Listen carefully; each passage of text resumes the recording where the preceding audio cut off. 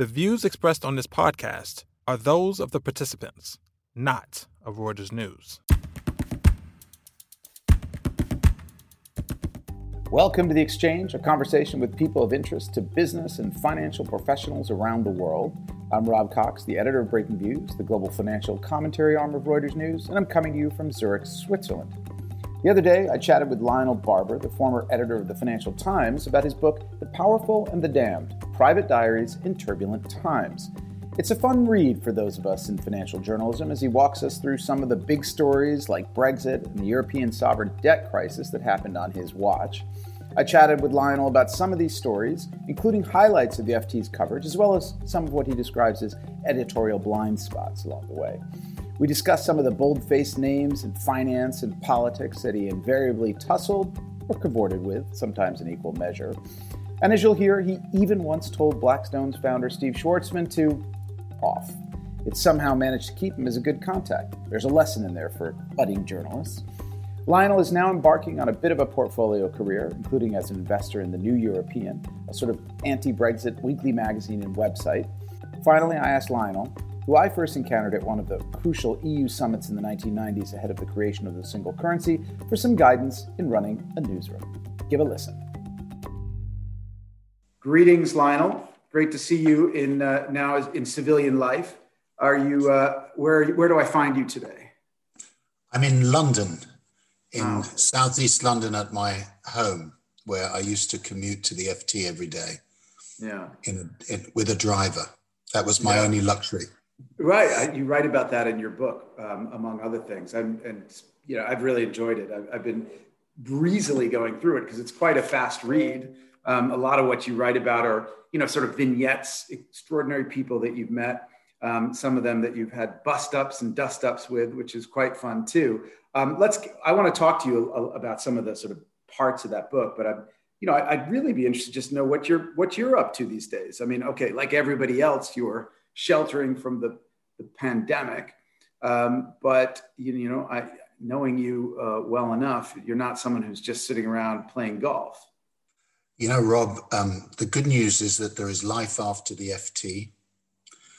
I have a podcast too with LBC. They approached me shortly after I stepped down in January 2020.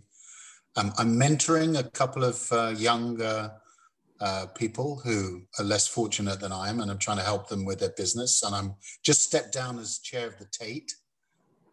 So I've got a bit more time, and I'm a trustee of the Carnegie Corporation of New York. So okay. I'm doing that. And then I've just an investor in the New European newspaper. Yeah, I saw that. That was a pretty interesting. I want to actually let's get your thoughts on that. I mean, do you see a sort of opportunity there that's digital, new business model, or is it just that you really like this concept of an editorial stance that's embracing a new Europe as you've just exited in Britain from the European Union? Actually, this is less about politics. My slogan on Brexit is "The war is over." This is not a rejoiner effort. I'm not a Remainer or a Moaner. We have to think about the future of Britain and the relationship with Europe separately. I think in this instance, the New European was a pop-up newspaper came up after the referendum in 2016, and they've developed an audience, a circulation of about 20,000. They make a small amount of money. And I think there's an opportunity as a niche publication, offer a sort of fairly solid, loyal base to develop something. And they don't really have a digital presence. So with some investment, could you make something of it? I think they can. But obviously they've got to figure out having championed the cause of Remain and no Brexit, they're now sort of liberated. So what do they do next? And that's a matter for the editor, Matt Kelly, and some of the investors, including me, and I'll be giving them advice. Mark Thompson of the BBC, ex-CEO of the New York Times, has come in. So it's interesting. So you're going to do a lot of these kind of portfolio investments, or is this kind of a one-off? that sounds as though I've got money to burn, Rob. That ain't the case. This wasn't a large amount of money. No, I'm not an investor type. I'd like to do just a portfolio with advice. So giving people advice, trying to help and drawing on my experience. You know, I was at the FT for 35 years, 14 as editor. We doubled the paying readership of the FT over my years as editor to more than 1 million. So I think I learned a few things with a team. Yeah. Well, let's go to that a bit. I mean, the powerful and the damned. Yes, it's a bit pompous. Well, I'm just I'm trying to, I'm about 60% of the way through, and I will finish it. But I'm trying to figure out who are the powerful and who are the damned. And maybe you've got a list, but maybe it's worth going through some of the things in there. I thought, you're reflecting on your 14 years as editor of the FT, and I think it's quite an honest reflection. Some of the right from the beginning, you say we missed the story about Brexit, for instance. Now, I mean, sort of thinking about the New European. Maybe that's one way to rectify missing the story. I mean, what did you learn from that experience? I mean, about missing the story of Brexit, but and then sort of a corollary to that is sort of, we'll go to the Trump question. Yeah, well, we'll come to Trump in a minute. I thought it was honest if you're writing a diary, and I didn't, by the way, keep a contemporaneous diary. Not every day. I was too exhausted. I was reading 5,000 words a day, trying to run 565 brilliant anarchists, better known as journalists. Digital transformation, the global financial crisis, all this was crowding in. But I did keep detailed notes of important meetings, particularly with world leaders or times when I knew it was very colorful, and I wanted to keep a record of that so I could draw on it. Now, when it comes to a diary, I think it's important to be honest, that obviously, if you're a journalist, you make mistakes, you miss things. I think we got most things right, but when it comes to Brexit, we, like many people in Britain, assumed incorrectly that the majority of the population would make rational economic choices. They would look at Brexit and say, there's going to be economic damage, my livelihood will suffer, therefore I will vote Remain. And of course that wasn't true, because number one, it was about identity politics, not economics. And number two, David Cameron was a completely rubbish campaigner. And it was appalling. And pretty well soon, the FT, I was aware this campaign was going terribly wrong. But we missed it. And I think, Rob, the other point to make is we were a bit too metropolitan. We weren't in touch with what was going on outside London. And we rectified that. We made some appointments, we made changes in the coverage. But that was, I think, an important reason. We looked at people like Nigel Farage and said he's a swivel-eyed loon. Yeah. I mean, there are some glimpses of that. You sort of think there's one part where maybe it was the head of the campaign for the Conservatives talking about how well they were doing outside of London. And, that's right. And you guys were somewhat dismissive of that. And which I thought was, because you remember that night when all of a sudden certain parts of outside, was it Sunderland or all these places come through, and we're all watching these numbers going, wait, first I was watching that number going, where is that anyway? Why does that matter? Because London. But I think that was the case even for people in London at the time, or in the UK, just completely dismissed the hinterlands. Well, I think there's a really interesting story in the diaries, and my successor, Rula Khalaf, should take the credit for this, because she had the idea of inviting 4 foreign correspondents from Europe to go to various parts of the UK and report back on the ground. And they all came back saying, it's leave. And even then, we didn't take that seriously enough. We didn't distinguish between the signal and the noise. Interesting. And I suppose it was the same problem that, okay, less your concern, you are London-based, but the media pretty much missed the Trump revolution. in the same way, it seems. Yeah, I think we did a better job there. And certainly, I mean, I describe it. I was in New York at the time. I mean, as editor, I was on the move a lot because I thought that was what I should be doing, in touch with, we had more than 100 foreign correspondents on the ground. I sort of saw it as my way of being liberated from, not just staring at a computer in my office. I like being reporter, editor. And, I was aware that Trump could win. And we did some pretty important reporting, again, not going with the New York East Coast consensus. Anybody who spent time in Western Pennsylvania, Eastern Kent, in Eastern Ohio, whatever, it was there. So it wasn't a total shock. Brexit was a total shock. Yeah, well, and of course it came before the election yes. in the US. So there was a sort of, we all were kind of galvanized into thinking we can get this wrong. And we certainly did in many respects. Post-Brexit, post-Trump, how do you think this has shifted or changed the way we as journalists are functioning or need to function? Well, I think facts matter.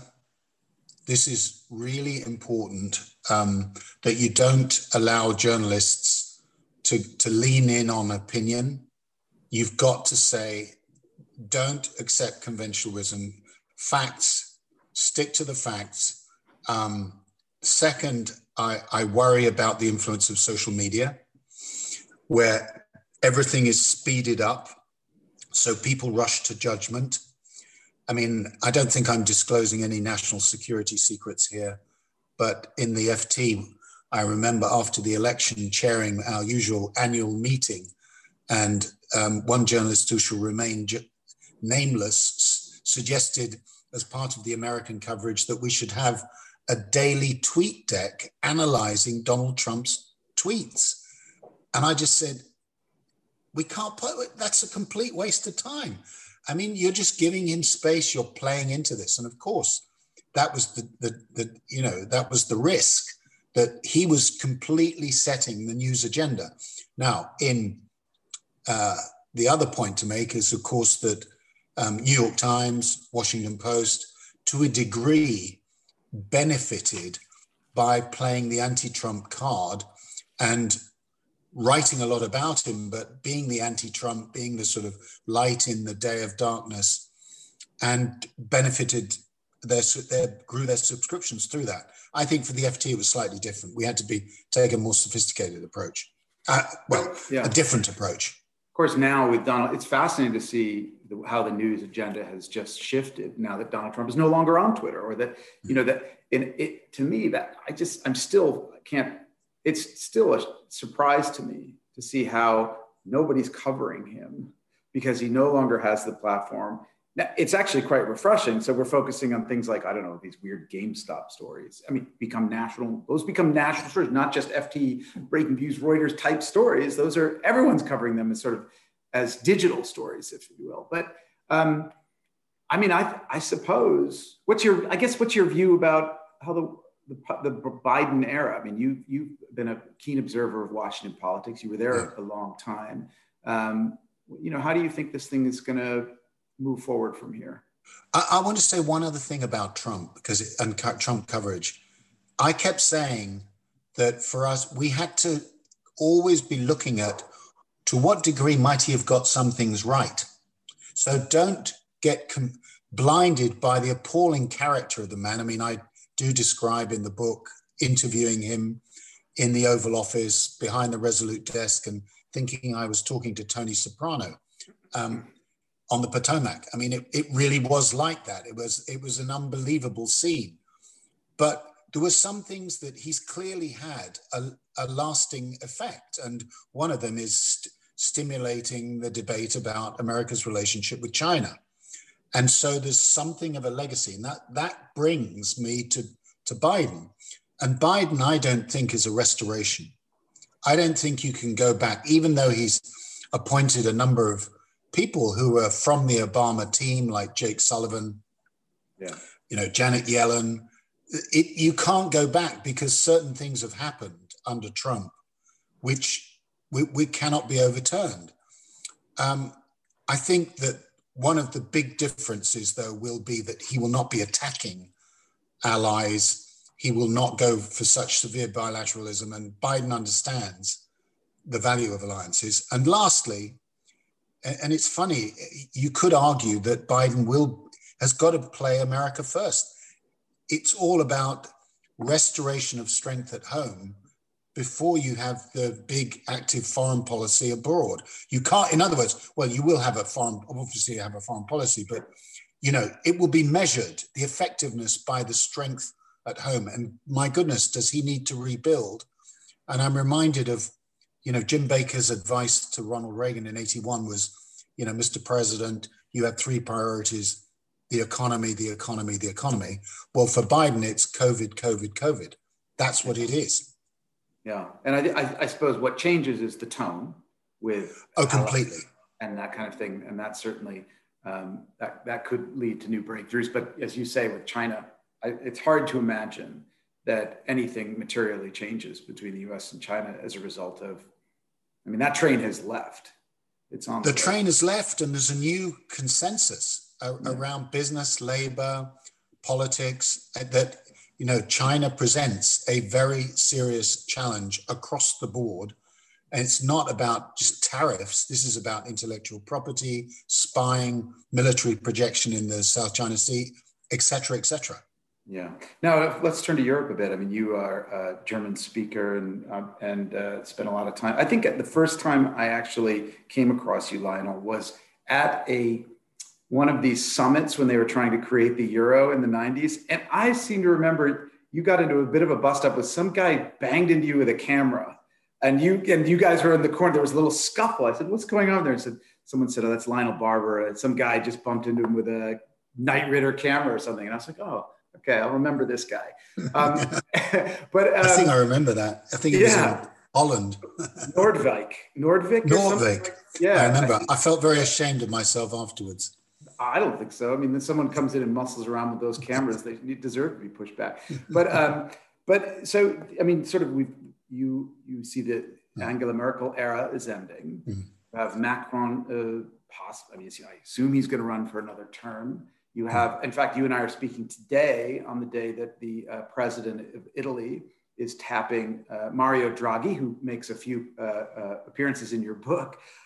What's your sense of the prospect for the sort of European experiment, or its Hamiltonian moment, even with the mutualization of debt for the recovery fund? How do you see things developing? Well, I would start by saying that three really seminal things happened in the last year. One is your phrase, the Hamiltonian moment, the mutualization of debt. This was a German red line.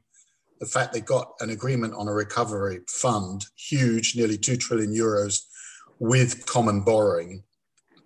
That's a big deal. It's not quite 1787, but it's very important.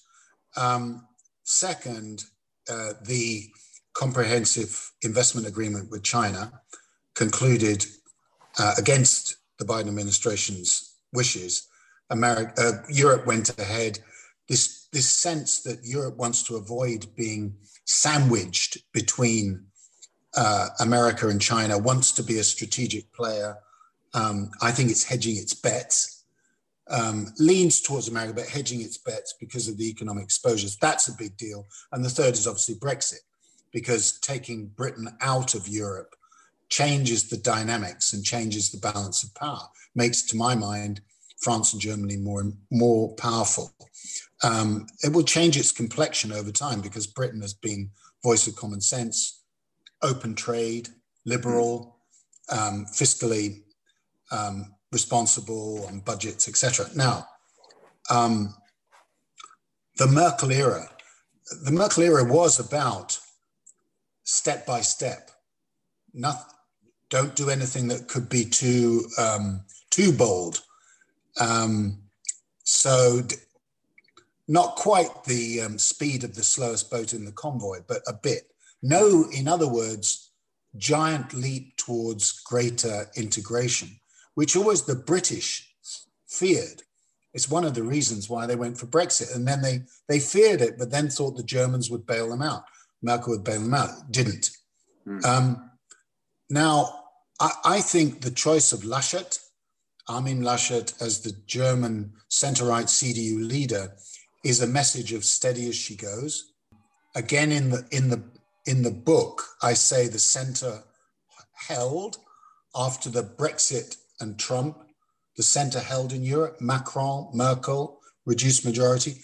So I say Europe sort of it doesn't break up. It carries on in incremental steps. And Macron will definitely run for a second term. The populism, to my mind, it peaked. I don't think it's gone away. Macron, of course, is a bit Napoleon, a bit too arrogant, aloof. They all kind of get like that as president, don't they?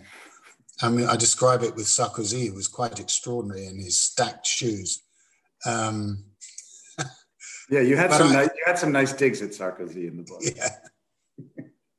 But with Macron, I mean, as you say that the populism we don't quite have what we had with the Gilets jaunes, but I wonder if lockdowns and restrictions aren't going to bring us back into another sort of version of that populist response. Yeah, there is a definite risk. People are obviously very, very frustrated. You've seen what's happening in the Netherlands at the moment. Germany, there've been some protests too. To my mind, the big question is, to what degree will inequality increase, paradoxically, as a result of this COVID? You're certainly seeing it in Britain with schools shut down. You can see people have done well in the stock market. We can talk a bit about that. I mean, you follow that, Rob. Yeah. I mean, I honestly think that this QE experiment and just flooding the market with easy money, it saved the financial system in 2008, was probably necessary as well to stop a giant depression in 2020. But there are unintended consequences. And, Mario Draghi and I talked about this. He wanted governments to take more responsibility on the fiscal side, and that it shouldn't have been all down to monetary policy. But there are perverse consequences here. And I think that's something to watch. Let me ask you a little bit about media again. You were there during the sale by Pearson of the Financial Times to Nikkei. As you mentioned before, you were very focused and quite successful at driving digital subscriptions. Print is going to, at some point in our lifetime, in the next 5 to 10 years, I imagine, become something of an anachronism. What is your sense of, what are the models that work in media today? Well, first of all, you have to have a speciality.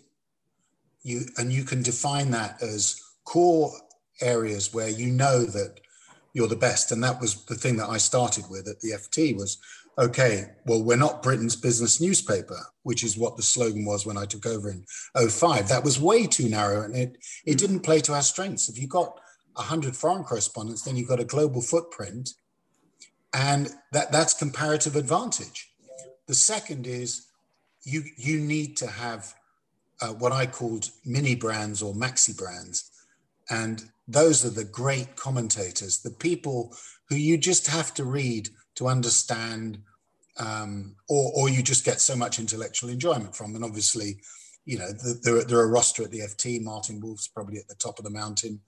And, Gillian Tett was another enormous figure in the global financial crisis because she understood what CDOs were and leverage and wrote about it. I mean, she loved geeks, as she writes. And so that was another building block, that you had voiced these brands within the overall FT brand. I think central banking was another point, that we had access. And I write, the book is a lot about access because I meet a lot of very powerful people. So I think for the FT, that was very important. And people knew, therefore, that what we were writing about macroeconomics, we could succeed.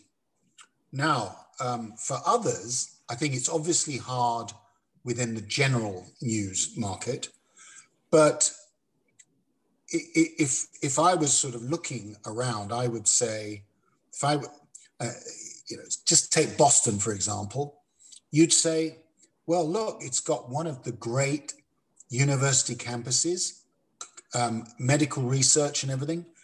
Make that part of what you're doing so that you can then build these constituencies who are crucially prepared to pay money.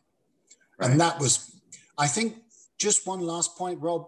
I mean, you at Breaking Views, obviously you developed a subscription model. It was amazing to me how late, particularly in America, people came to the understanding that you could not produce a sustainable business proposition without subscriptions and paying for content. The advertising model of digital advertising was never going to work, not least because the likes of Facebook and Google had hoovered it all up. Yeah. No, I mean, and I think it's you have to have a value proposition, and you have to ask people to pay for it. Yes, and that's always been. I mean, you've always been quite. The FT has always been quite aware of that, and I imagine that's actually good advice to know, as you say, to have an area of expertise and to exploit it aggressively. What can I ask you about your tips? Look, from one editor to another. I only see 40 people in my team. You had, as you say, what did you say, 550 cats to herd. But throughout the book, you give some of your ideas on, and I sort of liked a few of them. One was walk the floor, hire an enforcer, don't seek consensus, which I think you said was a Tony Blair had actually given you that advice. Focus on inculcate a desire for curiosity, have impact. Just give me yours, the Lionel Barber, editor's view. Well, I did watch Ben Bradley in action at the Washington Post in 1985, and the way he walked the floor was something else. But he was always walking the floor not just to flirt with people, because he did that and put his feet on the desk, but also he was teasing out what people were up to and what stories were around. So he was displaying curiosity. And I think that's an incredibly important ingredient and quality in journalists. I often say to younger journalists, the day you become cynical, or that I would erupt theatrically at least once a week. If we're going around the news lists and somebody would say, well, it's a bit quiet today. And I just go, it's never quiet. It's never quiet. Or this, we've kind of done this. No, you haven't, because you haven't worked hard enough to think about, crucially, what is the story behind the story? I think the other very important point, and again, Rob, I'm sure you've thought about this a lot, is recruiting and retaining is probably one of the most important things that an editor can do. So spotting talent. And also, by the way, that means picking people who are difficult. Journalists are not supposed to be, necessarily polite. They're a bit neurotic. They can be a bit ornery, all sorts of things. But your job as an editor is to manage that and get the most out of them. And then crucially, you understand the insecurities. So you understand if somebody's not performing, there may be lots of reasons. There may be some way of you encouraging them rather than bollocking them. That's a technical term. So that you're going to get the most out of them. And I think the last, I always had a sort of secret list in the one drawer of the people I'd never lose. And there was no way. And they were also younger people. So I was thinking of their career, 5-7 years on. Oh yeah, and the other thing, if you're the editor, you're a bit like an enlightened despot. But most enlightened despots, if they're smart, they will get strong people around them. I learned that from Jim Baker at the State Department. He had really, really top people, and they could advise him, he'd listen. Of course, the buck stops with you, but what you want is a really good team. And at the FT, that team is still intact. Yeah, people have moved around a bit, but it's still intact. I think that's true. When you see it from the outside, it looks that way for sure. Let's just do a quick lightning round of some of the vignettes or anecdotes, shall we? Putin playing piano.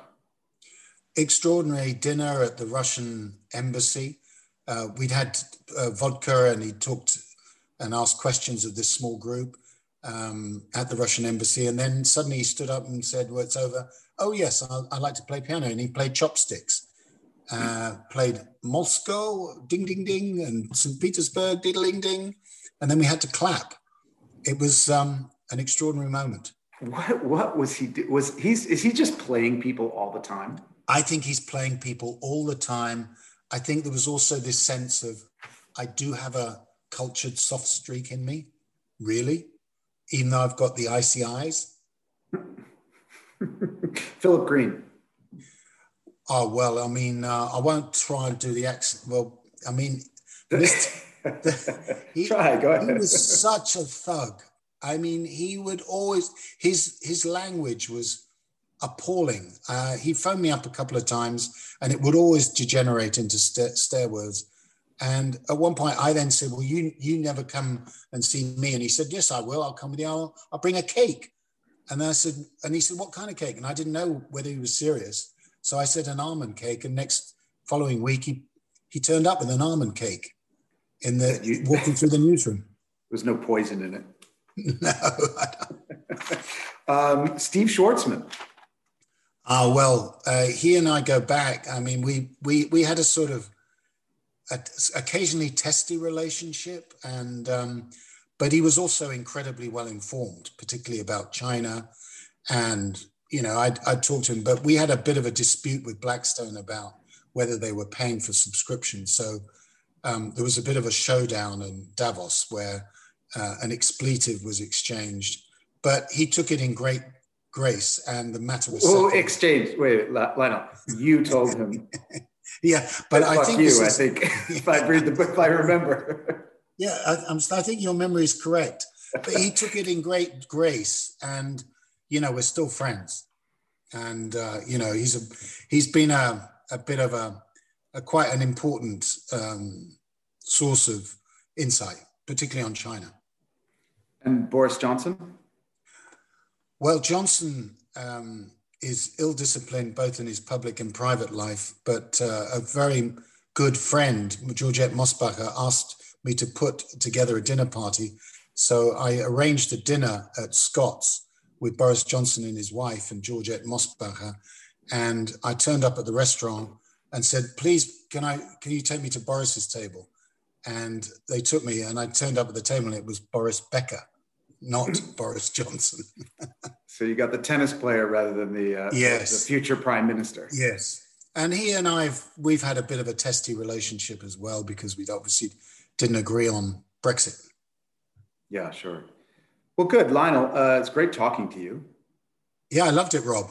And I'm really excited to finish the last 20, 30% of the book, actually. And good luck with everything. Thank you, Rob. It's been a real pleasure to be on the podcast. Good luck with you too. Thanks for tuning in. This podcast was produced by Freddie Joyner in New York.